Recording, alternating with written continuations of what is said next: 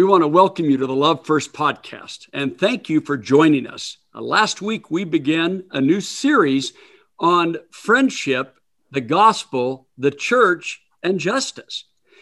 We noticed that in the first century world, the context was primarily informed by the philosophies that we know of as Greco-Roman culture.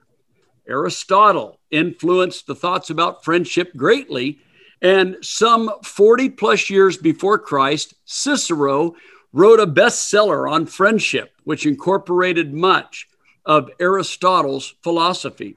It's important for us to understand this background because Jesus picks up on the concept of friendship in such a powerful way. In John 15, Jesus says, "I no longer call you servants.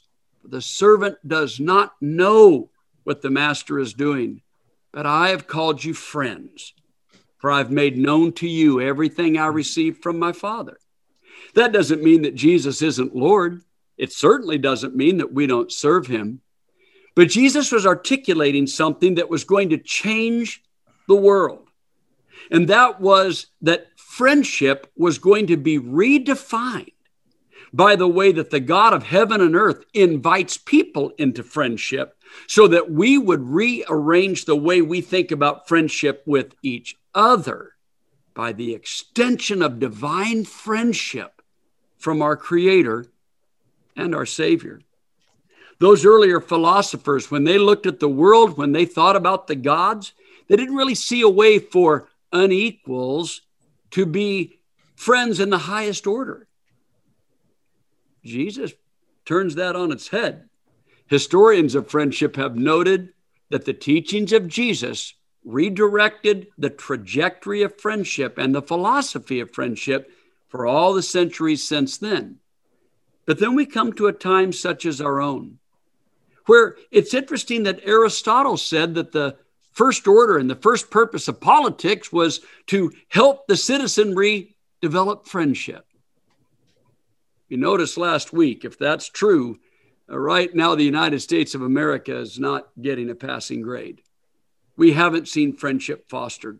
We know we must do better, and we believe that the church can provide that leadership. And so we mentioned last week that we would have a very specific conversation this evening.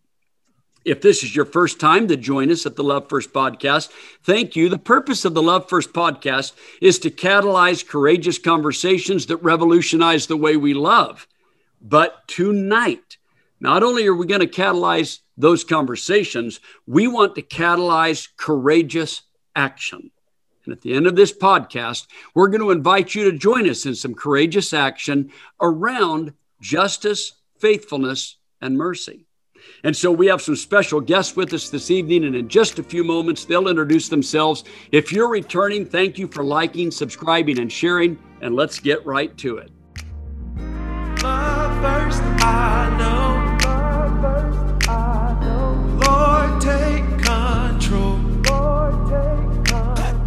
Love first in my soul. Love first in my soul. Lord, take control. Lord, take control. So, gentlemen, thank you for joining us this evening. And what I'd like for us to do is just take a few moments to introduce ourselves. We have two brothers from Greensboro, North Carolina, and we've got two from Abilene, Texas. So let's start with the two from Greensboro. Nick, would you please introduce yourself and just share with us where you serve? Jason, would you introduce yourself and share with us where you serve? And then we'll go to the brothers from Abilene, and Jerry and Doug, if you would introduce yourselves after that. All right. Thank you, Don. I appreciate the opportunity to be on this evening. Looking forward to a great discussion on tonight. My name is Nicholas Glenn. I'm the minister of the Sharp Road Church of Christ in Greensboro, North Carolina. Wonderful. And good evening to everyone, and just delighted to be here tonight. And my name is Jason Noble, and I am the preaching minister at the Friendly Avenue Church of Christ in Greensboro, North Carolina. Thank you, brothers. All right, Jerry and Doug. I'm Jerry Taylor, and I teach here at Abilene Christian, direct the Carl Spain Center on Race Studies and Spiritual Action, and formerly minister to the South English Street Church of Christ, now the Sharp Road Church of Christ, where Nick is the minister there now. Good Wonderful. to be here. Wonderful. And Doug? I'm Doug Foster. I'm retired teacher from Abilene Christian University, still do some teaching there in church history. I'm an elder of the Mentor Lane Church of Christ here in Abilene. Thank you.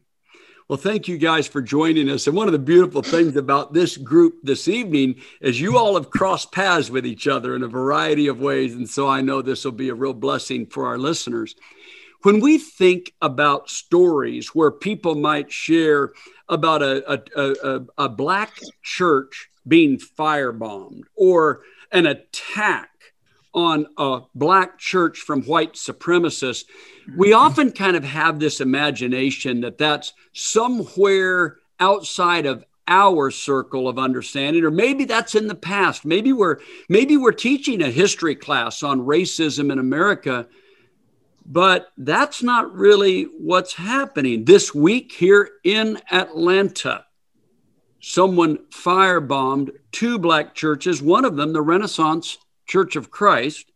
And on the 27th of September, the Sharp Road Church of Christ in Greensboro, North Carolina, where Nick is the preaching minister, the lead minister, also was assaulted and attacked during their worship through a Zoom meeting experience. Nick, would you share with us what happened on the 27th and just tell us a little bit about that experience so that our listeners, if they're not familiar with it, they could know exactly what you all encountered? Absolutely. As you mentioned, it was on the 27th. We were in our worship environment. We've been using the Zoom platform since March. We also do a Facebook Live. We had been running the Facebook Live off of the Zoom broadcast, but had recently just separated. And we're glad that we did because of the incident that we experienced. Right now, we've been doing pre-recorded messages. I would go in during the week, record the message. We've had our worship team and praise leaders also record some songs, and the brothers each week would submit their recordings for the Lord's Supper, prayers, things of that nature. So on the 27th, we were probably about a little over halfway through the sermon. And then the chat box got infiltrated by about 4 or 5 different people. And they immediately began racist terms, hate speech, death threats, some very disturbing images. They were able to use the annotation feature on Zoom and draw on the screen, and definitely a very disturbing time. And so as it was going on, I was unaware of it. The broadcast actually goes from my laptop. So once I hit play, I can't see anything other than the broadcast. And so everyone else who was there actually in the Zoom saw what was going on. And my wife said, I think we got somebody in our chat. And as soon as she said that, it was just rapid fire, one right after another. And they just kept on. And of course, my wife said, stop the broadcast. So immediately stopped the broadcast, stopped my screen share, found the individuals in the chat and was able to remove them. Didn't have much time to think about it.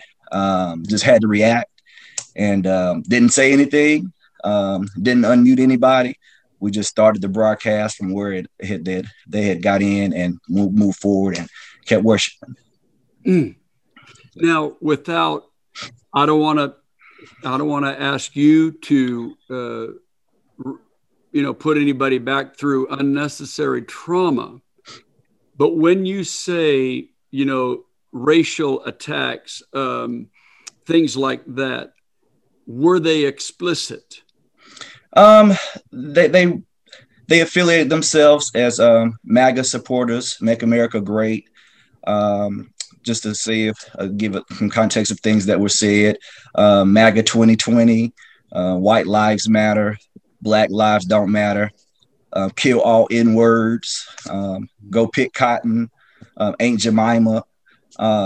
They drew a pornographic image of a woman. And of course, all of that was just deeply disturbing. Not only were there adults on the broadcast, but children as well. And so definitely deeply disturbing. just to say the least.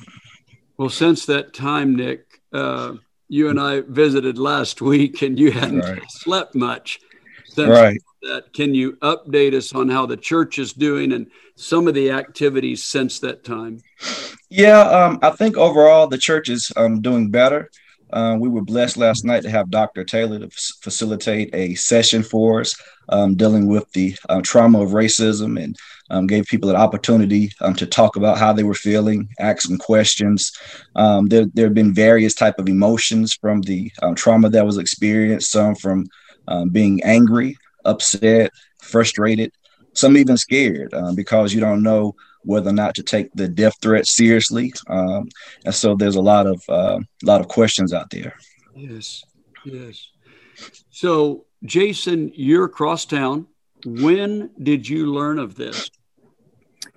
So that was a Sunday morning, and I was getting ready for bed Sunday evening and got a text message from one of my members, and they had texted a link to the Christian Chronicle article. And that was the first I'd heard of it. So clicked on that and kind of read what happened, and a terrible experience. My heart just felt like it went to my stomach,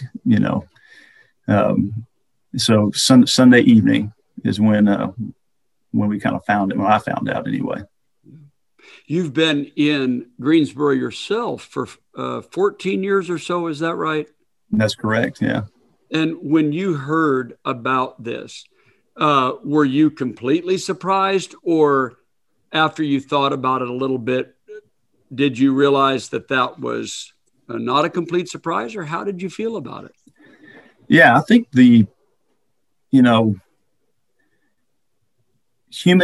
been around long enough that you're just not surprised by things people do, unfortunately.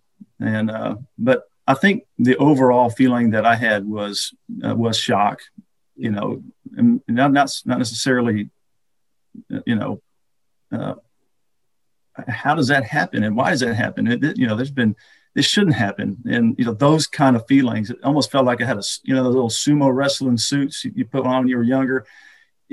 Everything just weighs on you. It felt like a weight that evening. And I wasn't sure exactly how I was feeling, but certainly anger was in the mix of it all, but it was just all pretty overwhelming, and a deep grief that night. I felt like, man,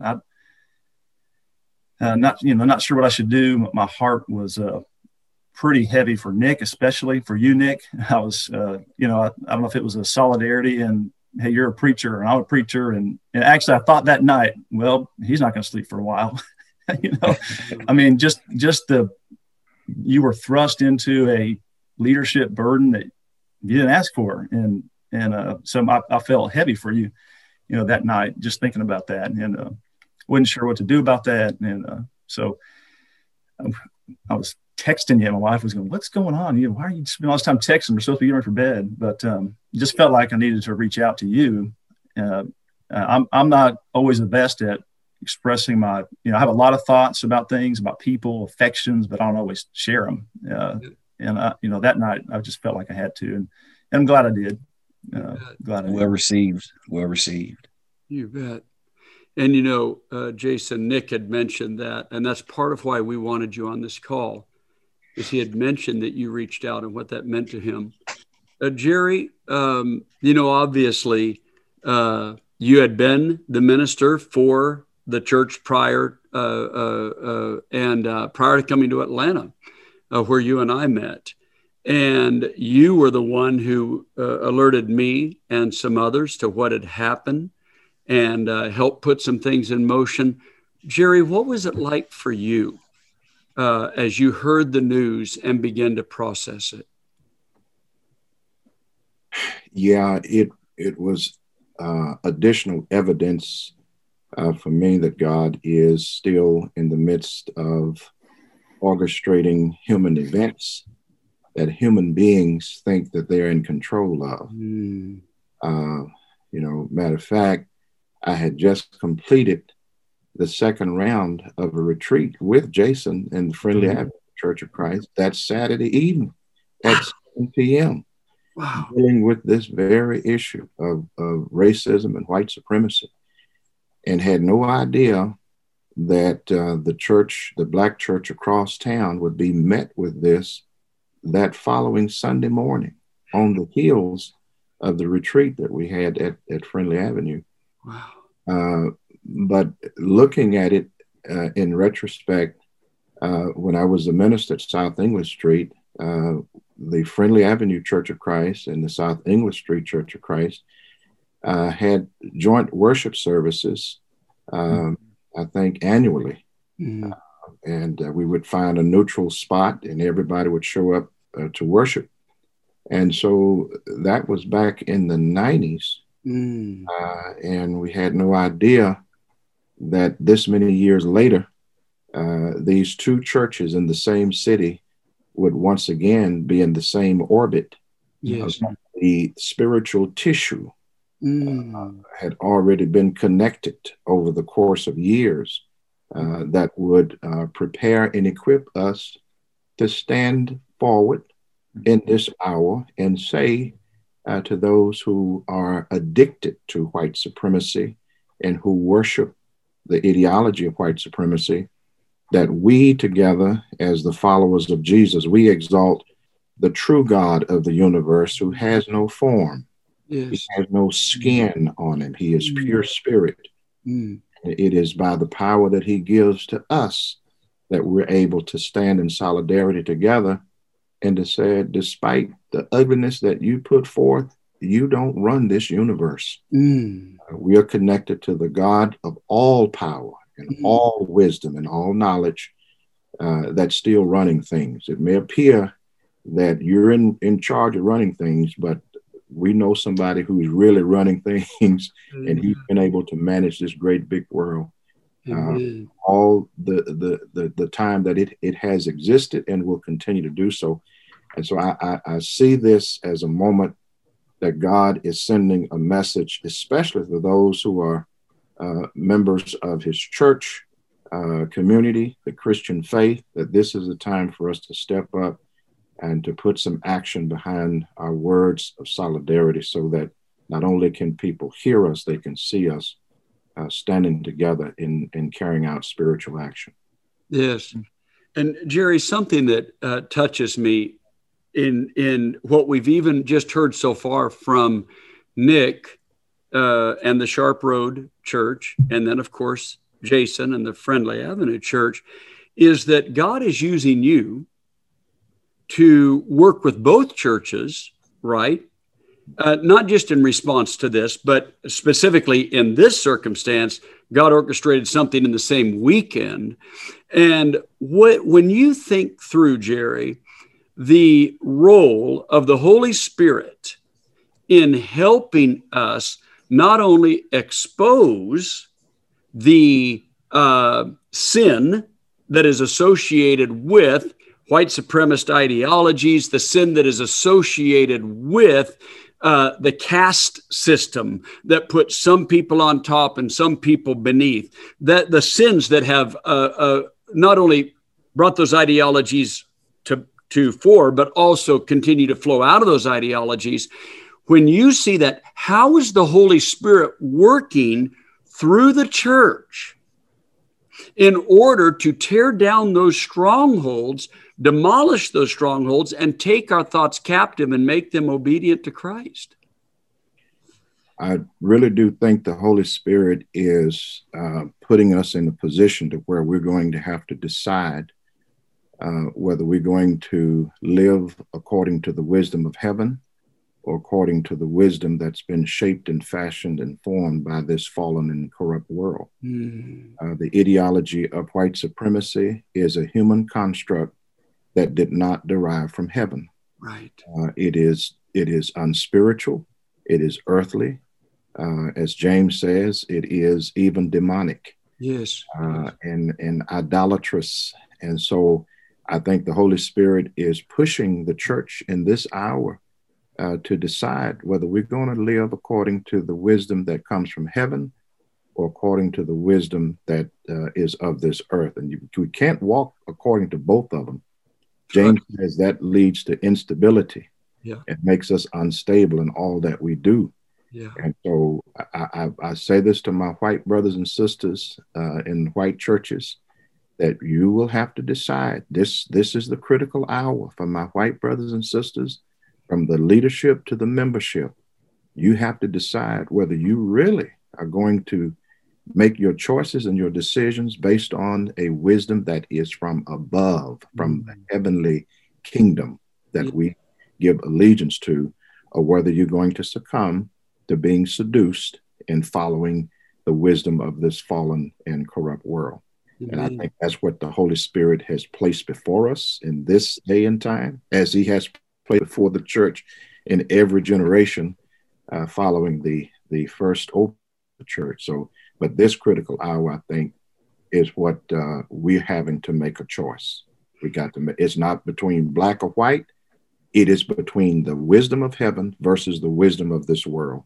Yeah. And we have to make that decision. Otherwise, it would be revealed that we are apostate as a church. Yeah. And we have fallen away from the will of the one who brought the church into existence. Yes. And, you know, something you said there that I want to pick up on as we transition to some comments from Doug is you said something very important to me, Jerry, is that in every generation of the church, from the very beginning until now, there are iterations of this on every continent. There are iterations of this exact same problem.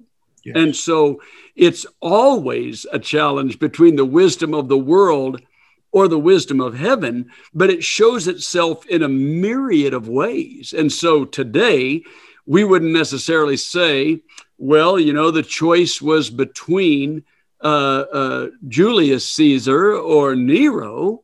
But in that first century, it was right there. Is Caesar Lord or is Jesus Lord? And we know that, right? And then when we move forward, century by century, we are constantly confronted with the wisdom of the world or the wisdom of God. And in this generation, right here, right now, for the gospel impact of the church in the world, and specifically in our country, this issue is of vital, timely importance.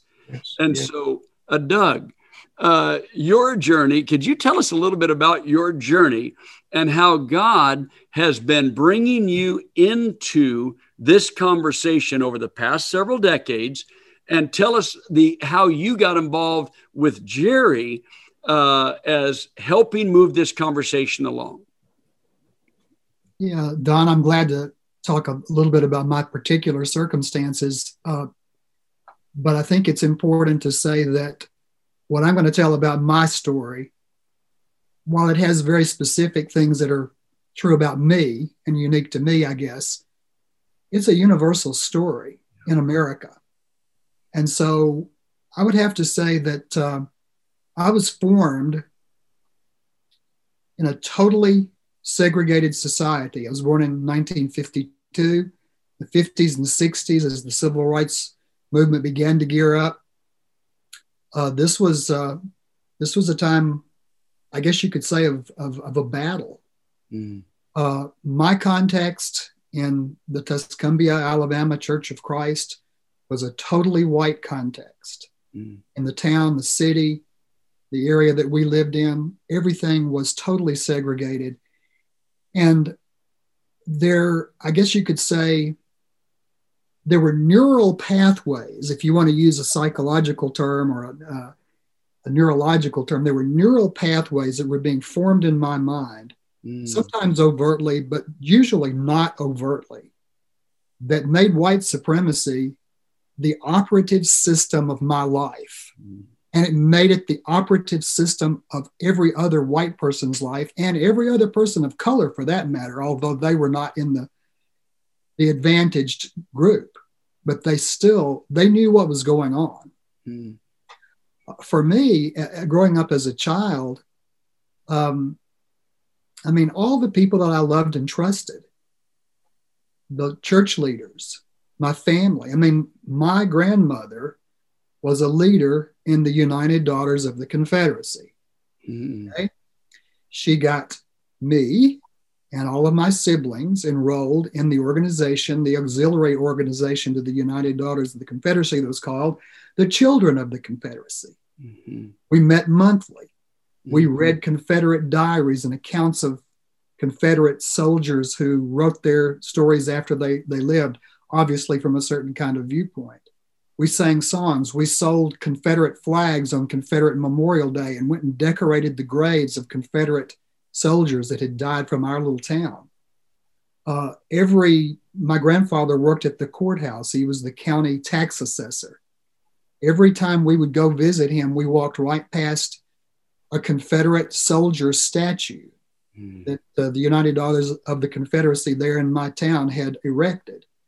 And I went and found a photograph of it. And on the side of that statue, it says, "The men were right who wore the gray, and right can never die." Mm.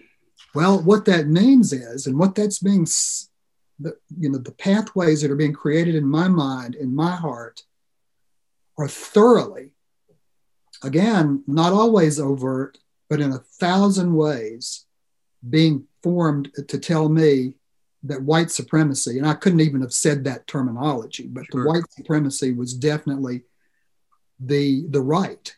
It was the way things were supposed to be. It was the way God intended things to be. At church, the High Street Church of Christ in Tuscumbia, Alabama, was a Black congregation. And the preacher there was a kinsperson of Marshall Keeble by marriage. Hmm. And so generally, fairly frequently, at least once a year, Brother Keeble would come and hold a gospel meeting for the High Street Church of Christ. Now, white people could go there and hear Brother Keeble, all right? I remember going with my grandmother. We were treated royally. We were given some of the best seats in the house. No Black person could ever come into the Tuscumbia Church of Christ, the 4th Street Church of Christ, the white church. Mm. Now, I noticed that, but nobody, again, that I loved and trusted seemed to think that there was anything wrong with it, that there was anything out of ordinary. These are the kinds of things that so deeply were shaped in my heart and mind. And, I think I've been doing a lot of introspection recently and trying to sort of look back. I think it began, that is the transition to try to understand that there is something deeply, deeply anti-Christian going on here, something that is wrong, something that is unjust. Quite frankly, began when I began studying church history, American church history, and even the history of our own movement and the Stone Campbell movement.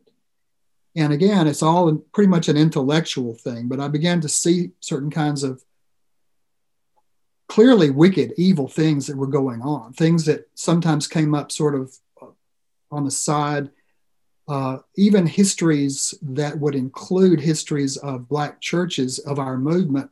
It was always segregated. The chapter was a separate chapter, as if, well, the real story is over here. But these folks were around, and we'll mention them, and then go back to the real story. Yes. And so I think that intellectually I began to understand some of this stuff. I actually did a project, a research project on a religious group in America. My focus was American Christianity, American church history, and Restoration church history, as we usually called it. But I did a survey, a study, historical study of one of the most liberal American religious groups, the Universalist Church of America. Okay, it's now part of the Unitarian Universalist Association, right?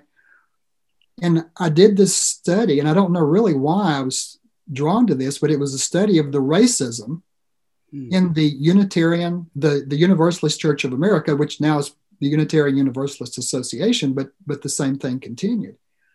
And I was doing this research, and something clicked in my mind. I'm slow, all right? Something began to click in my mind. The same thing could be said about churches of Christ. And I said, and every other religious group in America, predominantly white religious group in America. And so there's this realization that begins to come. I think that for a long time, it was primarily intellectual. I think it was transformative to a certain degree. I have no doubt that it was transformative because God has given us our intellect, and it's important for us to learn and know and grow in that kind of thing. And I think that's a first step. But it really wasn't until I began to have a relationships with people. I'd done some of this intellectual work, but when Jerry came to ACU 18 years ago now, I think, is that right, Jerry? Yeah, 18. We connected very, very quickly, and we began to talk and visit and have lunch together, and the commitments that Jerry had and some of the things that he gratefully mentored me in, things began to happen at a completely different level, a level that moved it from, I think, a truly transformative intellectual experience to a truly transformative personal relationship experience that resulted in action. Now, I want to make absolutely sure that I don't come across saying, well, if you just have personal relationships, then everything is solved. That's not the case. Personal relationships are absolutely essential for transformation and understanding. There's no question. But a lot of white people stop there and think, well, I have black friends and we get along fine. But it goes beyond that. The institutions of this nation have been so infused for 400 years with white supremacy. The education system, the economic system, employment, healthcare, you can go down the line. In every one of these areas, if you are a person of color in this nation, you are in a worse position when you look as a whole than people who are white. And so it goes beyond those relationships, but I think that they are absolutely, those friendships, that love, that transformative connection is absolutely rock bottom essential. I'm always drawn to the passage in 2 Corinthians chapter 3, where it talks about the veil that Moses had to put a veil over his face, but he goes on and he gives it a spiritual application. And what I see there, he talks about the Jews having a veil over their face and not being able to really hear the gospel. When in Christ, the veil is removed, but then he says that we are being transformed. Yes. Not we have been transformed fully, but we are being transformed from one degree of glory to another, which tells me that it's going to have to keep on and on and on. You don't ever get there. Yeah. As a white person, I will never fully grasp everything and know the depths of the evil, even though at some level I can and I can act against it. I have to keep learning. Yeah. Keep working. That's kind of a little bit of my story. And Doug, thank you for that. I've known you for many years, and I've admired the ongoing awakening. And I think that's a spirit of humility that has to infuse this process. Nick, when you hear Doug and when you hear Jason and you hear what they're sharing, what are some things that you think about, some experiences, some feelings that you have serving in a primarily Black congregation? What are some feelings that you have about this idea of relationships and solidarity and breaking down these walls? What are some thoughts and feelings that you have about that? I think that it's vitally important. I think that once you get past the outer exterior and have a conversation and dialogue, you'll see that we have more in common than we do that's not in common. But oftentimes we don't want to get past that initial step. We have so many barriers up. But once we start peeling back the layers and see that we're all human, we're all God's children, and that's the way that God would intend for it to be. But it's challenging, because the history is there. and even in the conversations we've had since the attack on the other week, in talking with people through the process of trying to grasp what's happened, is like, well, now I wonder what every person that is white is really thinking about me. And so I say, well, you can't approach it that way, because now you're reverse profiling. And so you have to take people and take them for who they are, and give them the opportunity to show who they are. And so I'm just encouraged to hear the story from Doug, and of course Jason, and it gives us, it's hopeful. It's hopeful. Yeah. Jerry, in your work with Jason, I'd like for the two of you to share a little bit about that weekend right before the attack on the Sharp Road Church. How about we start this way? Jason, why did you want Jerry to help with that initiative? What brought that about? You've been there 14 years, right? What brought it about that you wanted Jerry and the Spain Center and all of that experience and guidance to come to your church? What brought that about? I think that we were, as a leadership team, incredibly burdened by what we were seeing in our community, in our own city, in our country, around racial tensions, and we were posing the question to ourselves, what should we do about this? And our go-to leadership response is, hey, let's reach out to Sharp Road and do a combined service, because the tissues are there, and that lives on, years later.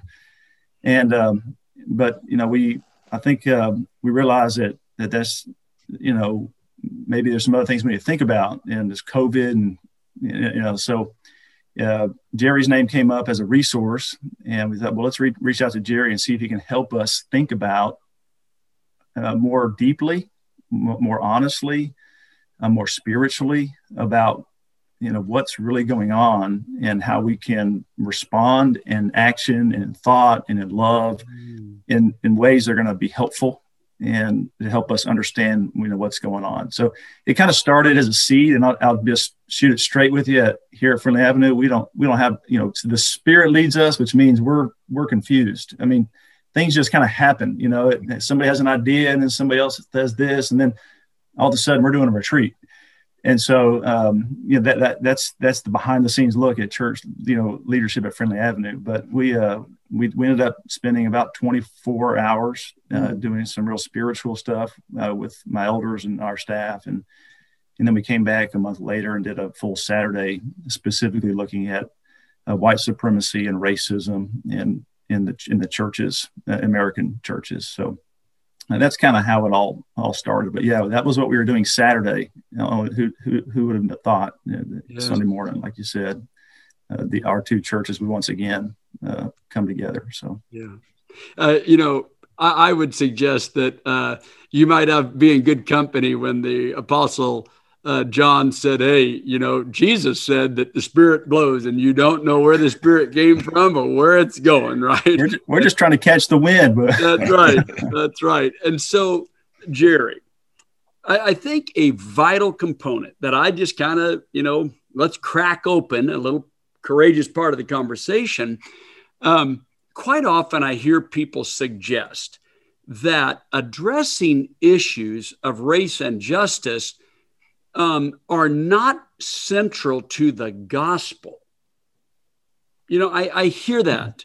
And so how would you respond to someone who would suggest that this really isn't central to the mission of the church, right? How would you respond to that?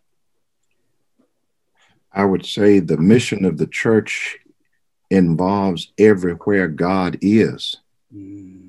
And if they can tell me where God is not, then I would say that the gospel has no business there. But if God is everywhere, if his universal presence is intact, there is no dualism or separation between the sacred and the secular. If God is everywhere at the same time, then his people must be busy in promoting what his will is.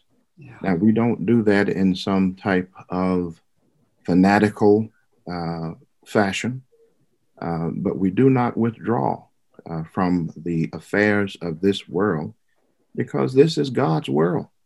He created it, and he's still seriously concerned about what happens here and what we, as the pinnacle of his creation, what we're doing with his creation and within his creation.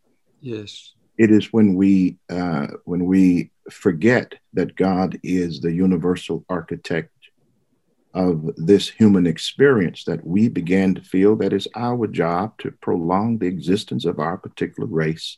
We began to feel that we have to engage in population control, ethnic cleansing, genocide, and those other atrocious things that we saw unfold in Nazi Germany and in Rwanda. That's when human beings seek to take God's place. Yes. No particular race created itself. Yes. No particular race gave its own self the authority to enter into this world. And the truth of the matter is, no race is going to become extinct in this world outside of God's will. God is still in control. It is when we, especially Christians, begin to operate feeling as if we have to prolong the existence of our race. You've just taken God's role, and that's the highest form of irreverence and disrespect to the Creator, to the sovereignty of God, is to usurp his authority, his control over his creation, and to feel as if you have the right to exercise a wisdom that would say our race is to exist even to the detriment of other races that serve as what we perceive to be a threat to the existence of our race. And so I think that the gospel message is very relevant here, because again, we have to call people's hearts back to their rightful owner. Encourage people to take every thought that is antithetical to the wisdom of God, to take that thought captive. Yes. And if the church doesn't do that in our country today, we will end up just like the country of Rwanda that claimed to be 90% Christian. Yes. And people started killing each other the day following Easter. Yes. And so that's what we're facing right now, is that the church got to get out in the culture, get out the salt box and become the salt. Take the lampshade off and let the light be shown. And we have to do it with conviction and with courage and in solidarity with each other. The country is crying for this. We need it desperately. The country needs it more so now than maybe in the past. Yes. You know, that wisdom is amazing. And right here, right now, I am reminded again of why conversations like this are so vital. I think back almost 20 years ago to being in a class at Emory University where Desmond Tutu was the professor. And I remember as he described the work that they were doing in South Africa to not just dismantle apartheid, but to address the ideology that created apartheid in the first place. And I remember sitting there and I had this epiphany. I thought to myself, wait a minute, you banked the future of your nation on the gospel call to forgiveness. I don't know why that had not come to me sooner.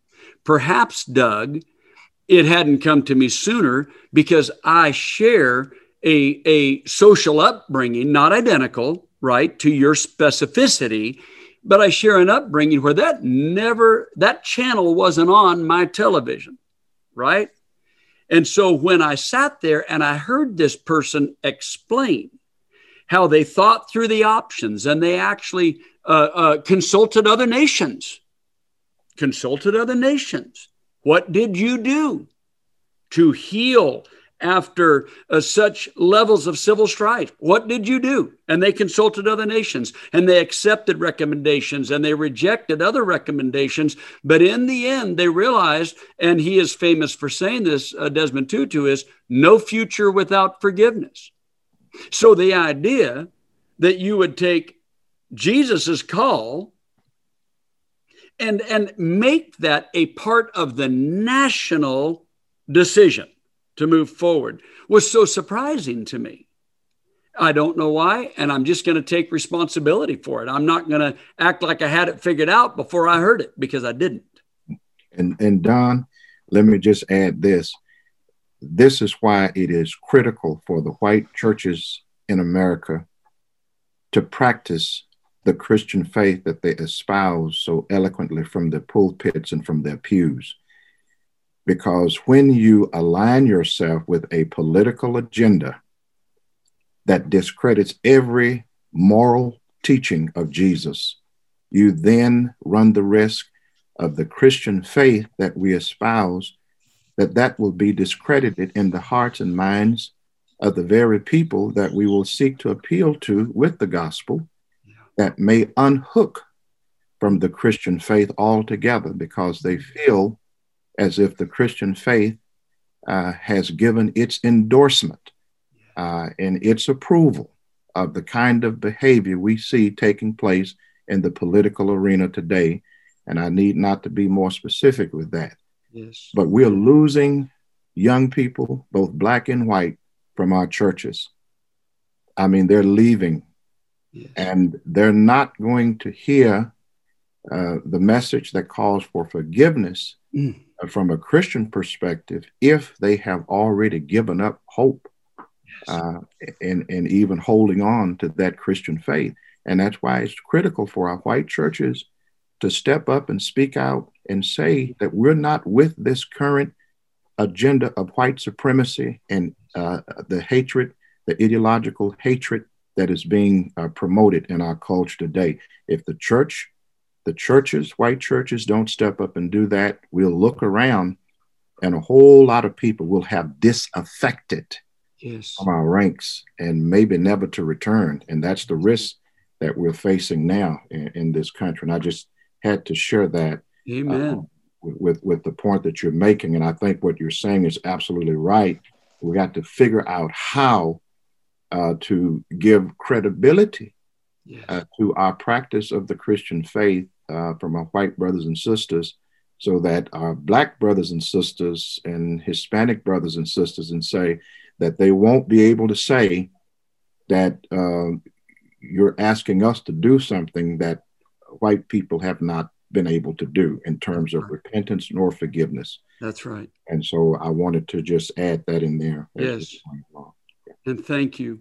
And I want to follow that up, Jerry, with the clarification too, that what I heard from Desmond Tutu's testimony did not translate into my life to put a burden of forgiveness on the black or brown community of this nation. What I heard was, if you're a Christian, make it count. Yes. If you're a Christian, well, then be a Christian in the arenas where the greatest test may be experienced in your life. Yes. And it was very transformative into how I thought moving forward. So we have a call to action. And I remember that call to action, as I mentioned at the beginning of our podcast this evening. And in just a moment, Nick, I'm going to ask you to give us a closing word for this evening, but I want to share the call to action. And so upon learning of what happened at the Sharp Road Church, then a group of people were called together. Dr. Taylor called us together, and these were a group of white church leaders. And we reached out to Nick and asked the question, from your perspective, what would help? rather than us coming at Nick or the Sharp Road Church with a plan, we wanted to know what would help. And out of his guidance and the guidance of Dr. Taylor and Doug Foster, who's on this call, and then also Colin Packer in the Dallas area and Allen, Texas, a statement was formed, and a statement of solidarity, a statement expressing love, a statement rejecting the ideologies that are anti-Christian that lead to such actions as the assault on the church during the worship service, or what we see happening in other communities. That statement was accompanied by a video that we made, and specifically to share our love and solidarity with the Sharp Road Church, which was played on last Sunday. And now the Spain Center that Jerry directs, that is at Abilene Christian University, the Carl Spain Center, who is a great resource for this work, is hosting on their website our call to action.